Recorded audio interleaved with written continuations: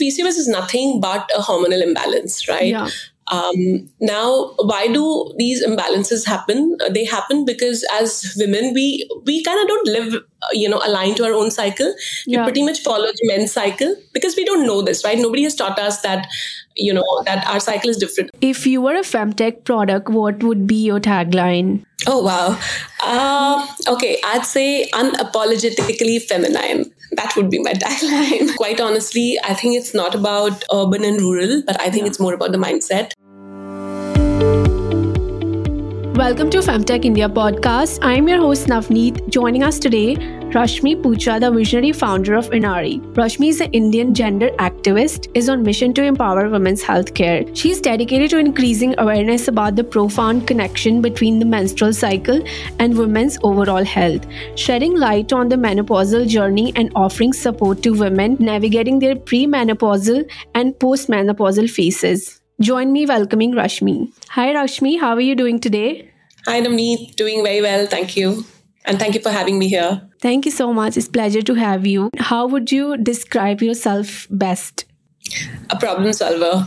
If I had to just say it in 2 words, I'd say I'm a problem solver. I'm one of those people who doesn't like to talk about a problem unless I can do something about it. So, yeah. Can you also tell us a bit more about Innari and how your day looks like at work every day? Yeah, so Innari stands for I the Woman. We have 2 parts to Innari. There is a foundation and there is this private limited company. Now, through the foundation, we work on a lot of awareness for, women's health. And on the company side, we have products which help, women take care of some of the issues that they have. In terms of how my day is at Innari, I would, I'd use an acronym of LIFE because Innari is life to me. And L stands for learning. So I'm a very early riser. I wake up between 4:30 and 5 on almost all days, including the weekends. And my morning couple of hours are usually spent in learning. Now, that could be research, that could be just reading, that could be it could be meditating for that matter, right? But most of it is spent learning. And it's mostly women focused. The I and F stands for ideating and future ideas. I'm also very passionate about this. And so that's something that is always playing at the back of the mind. But in a structured way, I do spend an hour or so every evening once I come back from work. And, the E bit or the execution and operational stuff. Now, I'm a little unorthodox here because unlike most people or most founders who spend 10 hours, 15 hours at work, I'm there only for 5 to 6 hours. And in those 5 to 6 hours, of course, I don't even take a lunch break, coffee break, nothing. Yeah. But those 5 to 6 hours are packed with operational stuff, working with the team, making sure ideas are getting executed. So it's focused on execution. So all my thinking time, planning time, learning time is outside of the office. So yeah, that's how my typical work day looks at Innari. I think I'm definitely going to take a note from you that making 4 or 5 hours more productive rather than spending 10 to 15 hours every day, right? Yes. But okay, I'll also say this because I think it's also come from 20 years of being an entrepreneur and of a lifetime of work, which, it kind of helps you to be a lot more organized and maybe efficient. Yeah. And 5 to 6 hours is a work that I do with the team, right? But there are hours before and after the office hours, which I spend doing stuff. So just don't want to get the message mixed. And, in case there's someone young listening, it's not just 5 to 6 hours, it's a lot more. But in the office, yes, 5 to 6 hours. No, absolutely. What's your take on when we talk about menstruation and menopause, right? This seem to be 2 broad health related issues women go throughout their lives. So I'm sure there are more for us to discuss. Yeah. So Navneet, quite honestly, it's interesting because menstruation, which starts at puberty, and menopause, which is towards the end of a woman's life, right? Last life stage. So these are the start and finish if you think about it. But at the core of a woman's health is nothing but hormones, right? And so unlike men who have a 24 hours hormone cycle, women have a hormone cycle which is connected to their menstrual cycle. So the world average is 28 days. Now, plus minus 7 is normal. So 21 days to 35 days is what is the menstrual cycle for women. So not only are we different from men, we are also different from other women. And to add to that complication, we are different at different stages of our own lives. So True. when you start, at puberty, your menstrual cycle is all over, right? So you could have a longer one, you could have a shorter one. Some girls bleed a lot, some girls, bleed a little less. In the reproductive ages, again, it changes. And then the perimenopausal age, it fluctuates, crazily, right? And of course, in menopause, it stops. But at the core of it is the hormone cycle. And I think a woman's health is essentially connected to that hormone cycle.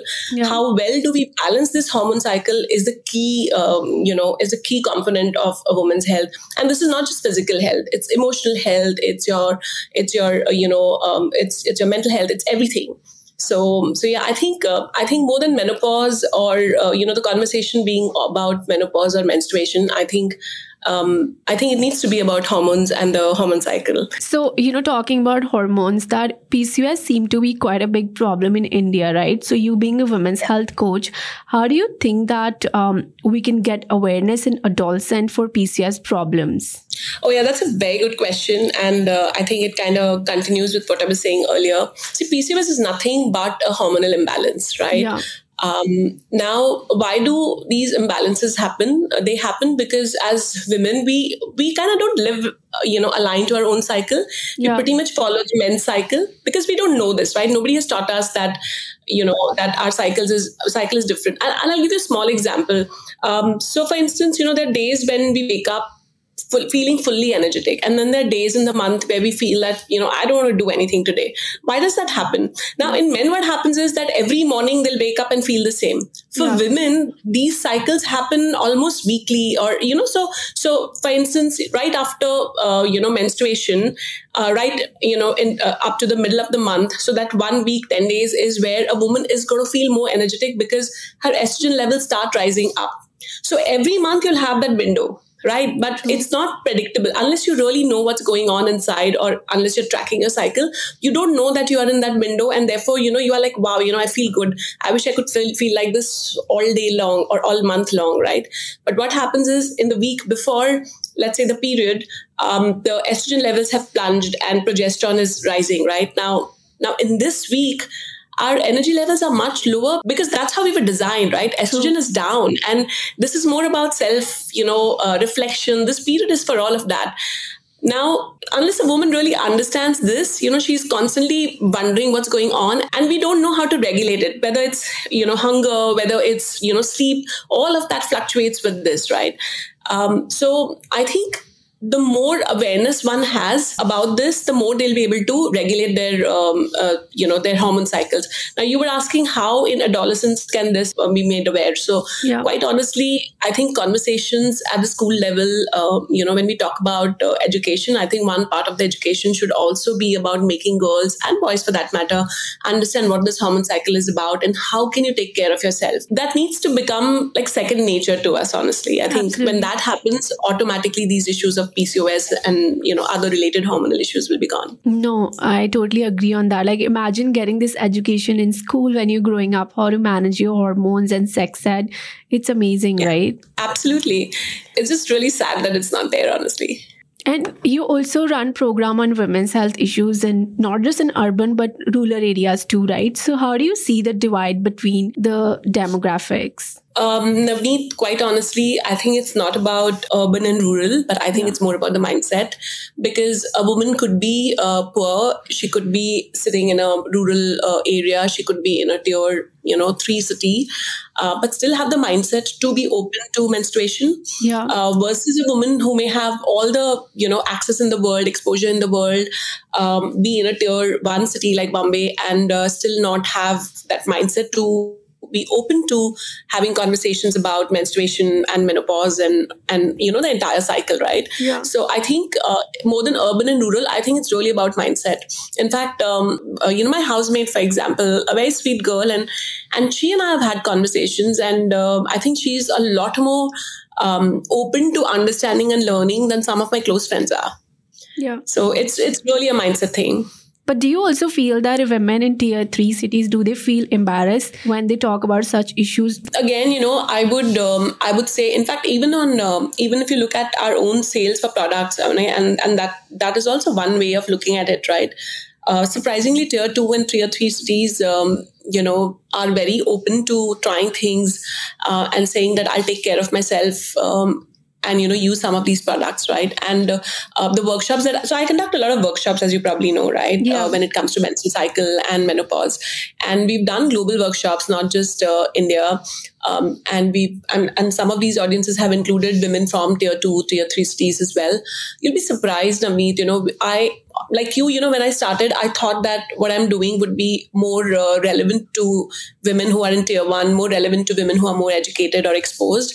But I'm very happy and very, it's very heartening actually to realize and to know that, that women world over have same problems. And that's not the good part, but the good part is that I think women are the same everywhere. I think we have the same concerns. It's just how you articulate it may change from where depending on our exposure levels. Yeah. But even from the smaller towns and cities, especially the younger generation, right? They're so much more open. They're so much more vocal. And in some ways, I feel that they want to learn so much more. They come with this. They don't come with this whole assumption that, hey, I'm in a big city and I know so much. Yeah. They are the ones who want to, the ones in the smaller cities are the ones who want to actually learn more, and they want to grow, and they want to get out of these cities sometimes. And they have that fire in their bellies. So I think it's easier to honestly connect with them in sometimes because they're just so much more open to listen to you and to learn. So my experience, tier 1 cities have been, of course, very easy because, I can relate to that audience. But it's a lot more joyful to work with women in tier 2 and tier 3 cities. Yeah, I also feel that they don't have many resources, right? Like tier 1 cities, women have so many resources to go to one place to another. But whereas tier 2, 3 cities, that there are very less resources. If someone likes you, go and talk about it, they feel more relatable, right? Yeah, they just... It's just so much more joy to talk to them, honestly. And I think maybe because of the respect that they give you. And I think they're also more open to sharing, right? Maybe because communities are in some ways closer. Yeah. I may be a little biased, I don't know. But at least this has been my experience. I think when you speak to a girl or a woman there, she immediately connects you with she speaks about you to her network. And I think the network effect is just so much more powerful in smaller towns and cities. Yeah. And you also work with schools on sex education programs. How are schools trying to put guidelines and training in place for sexual abuse? And can you tell us some more facts and figures about sexual abuse and percentage awareness programs? And what are the legal aspects involved in it? Yeah. So Navneet, quite honestly, I don't work in the sexual abuse areas. My focus is on sex education, yes, but it's more focused on the menstrual cycle. Mm-hmm. Now, and here, that divide that we were talking about is visible. In the urban areas, it's easier to speak to schools and convince them and, conduct workshops on sex education. So the sex education workshops that I conduct are typically about, puberty, making boys and girls understand what the hormone cycle is. Exactly what we were talking about a little earlier, right? That they need to understand this cycle. In fact, it's not... So what I try and also do is include kids from all genders, right? Because I've tried to make it a lot more inclusive. Because menstruation is not just about, it's not just about one gender, right? So I try and include bring that aspect. And I think this conversation is easier to have in, with children or schools in the urban areas, and especially the IB, the IGCSE schools, the more evolved and exposed kids. I think it's easier to speak to them, even to their parents for that matter. And especially, gender diversity, as you know, is a hot topic now, right? And I think there are a lot of conversations which are happening in people's homes about sexuality and all of that stuff. So there, when we talk about these things, I think it's been relevant. In terms of, schools being open and stuff, I think sadly enough, schools are not really willing to spend a lot of money on these initiatives. And when they do, it's pretty much one workshop, 2 hours, and a checkbox. I don't think there's a very structured program for rural sex education in schools. My own daughter is 16, and obviously she has also gone through, a few of these programs in her school.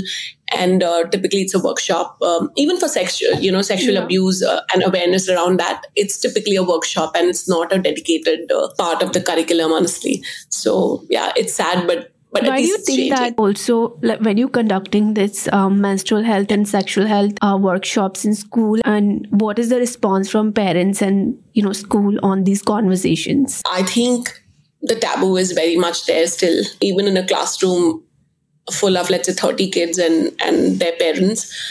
First of all, the conversation to have with fathers, a lot of even the most educated women, they're like, okay, why is it needed? Yeah. And I understand that, see, it's a cultural thing, I think, right? It's about, okay, is this really necessary? Do fathers need to be involved in it? Of course, in the urban areas, what's also happening is there are a lot of single fathers and single, parents now who want to have this conversation. Sometimes they don't have a choice. And also, I think in some percentage, in a small percentage, things are changing. But broadly, I think some of these things are still very taboo. I'll give you one example. So I love to tell girls to use a menstrual cup because it's just so much more convenient. It's just so much more hygienic. It's just so much safer for both the girls and for the planet, right? But moms, even in the urban areas, even the most educated mother is just not comfortable about the idea that, a menstrual cup is something that her girl should or her daughter should use. Yeah. And some of them are vocal enough to say it, but sometimes you also almost hear them thinking that it's connected to virginity, right? So the whole idea that, I've heard my this daughter may before not remain a also. virgin. Yeah. It's uncanny, right? The kind of things that you hear sometimes when you go and, I mean, it just doesn't occur to you. But when they say it, it's like, oh, right, I never thought of this before, right? So it's challenging now, especially in the rural areas. Menstrual cups are a big no-no. So what I've realized is, for instance, we talk about reusable pads in the rural areas, especially. I think that's a lot more acceptable. In urban areas, reusable menstrual pads are slightly more difficult for women to kind of accept or to even practice, because I think in apartments it's harder for them to wash and dry. It's a lot more visible, right? So some of these, strangely enough, right? So a progressive thing like a menstrual cup is okay in the smaller towns and cities, but not okay in larger towns and larger cities, because of sheer space issues, right? Yeah. A menstrual cup is pretty much no everywhere. In fact, the moms themselves don't know how to use them, right? So so typically if there's a workshop which is happening between, and the parents are also present, or especially the moms are present, they end up coming and asking that, hey, this is interesting, and how do I use it? Can you show me how to use it, and what size should I use, and so on and so forth. Girls in the urban areas are leaning towards tampons because they want convenience. They want to be able to use a tampon and go swimming and do whatever else they want. So it's very interesting, some of these things. But largely, conversations are hard to have, and because of the taboo, and schools try to stay neutral. And I think that is the reason why they don't want to really talk, bring these things up. Like I said earlier, most of them do this whole checkbox thing that, okay, we've done our bit. I also think there's a lack of informed, practitioners who really understand the hormone cycles themselves. I mean, conversations about menstruation are still common. But if you talk about the entire menstrual cycle, they are absolutely not there. There's a very small percentage of people doing that. So how do you think that empowering women through good health, and how we can do that, and how do we get there? It's very simple, Navneet. I think women need to be a lot more self-aware. I think we need to understand our bodies so much better than we do currently. Unfortunately, today, even if you go to a doctor and say, hey, I have period cramps, they'll give you a paracetamol and say, everybody gets it, take this and go home. It's so common that we have normalized it, right? And that's not right. And like I said earlier, I'm a problem solver. So I always say this, that let's not crib about how the world is, because that's not going to change. That's not in our hands. But can we get up and learn and understand and do something about it ourselves? Yes, I think today we have the power of the internet. There's so much that we can learn, and like I said, I spend 2 hours almost every day trying to figure things out. And I think everybody out there can do it. So I think we just have to step up and say that I'm going to just be a lot more self-aware. And it starts from there. No, absolutely. I totally resonate with that. When we talk about Innari's solution, and where do you see that it's playing in global healthcare market or even in India? Yeah, I love that question. So, like I said earlier, we have 2 paths to Innari, the foundation. And foundation is what I live for, honestly, day in and day out.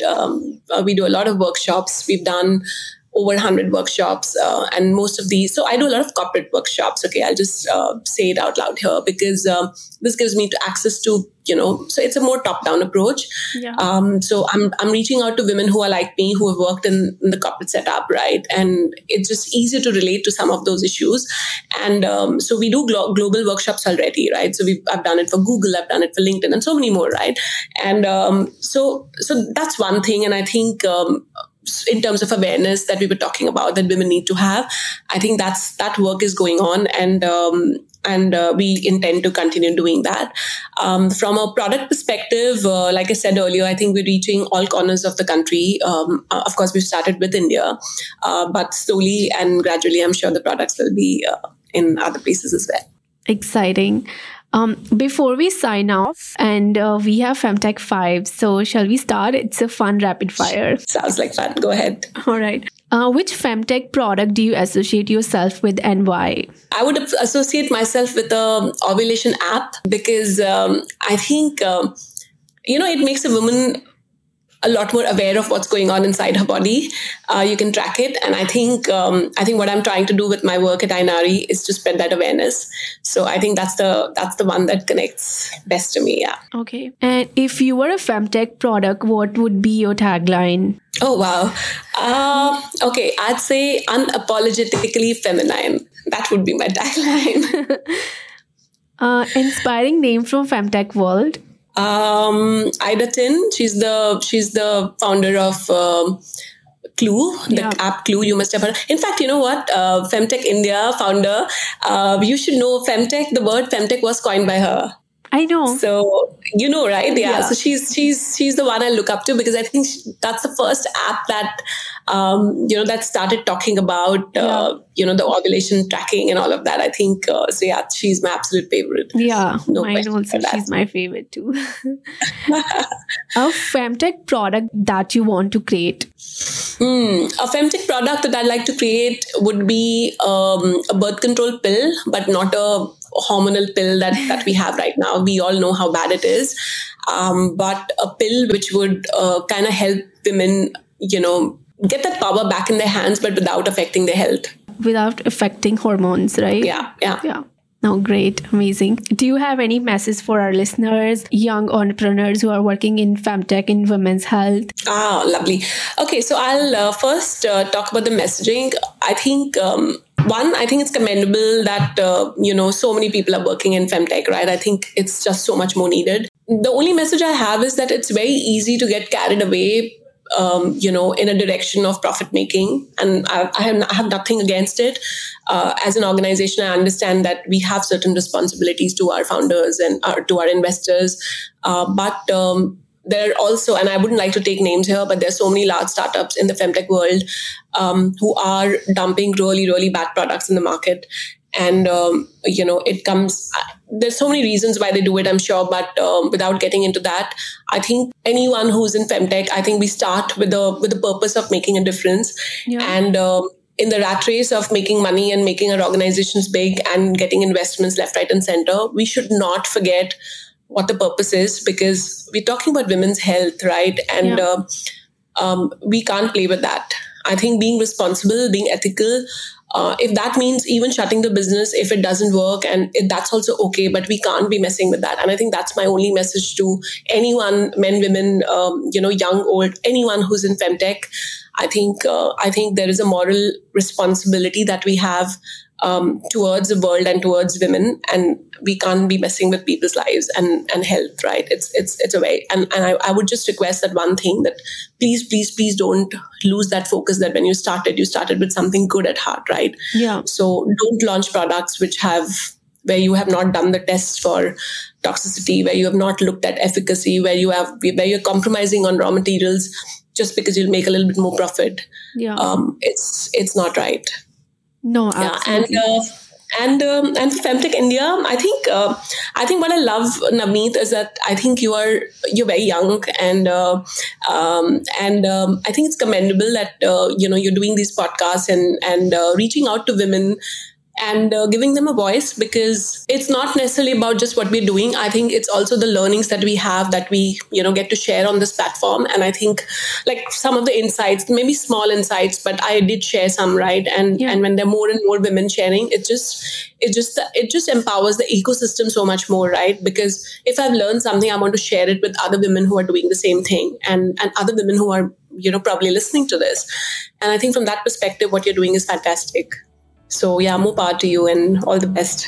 Thank you so much. Thanks, Rashmi. It was very nice speaking to you. Pleasure. It was an absolute pleasure being here. Thank you so much for having me. Thank you.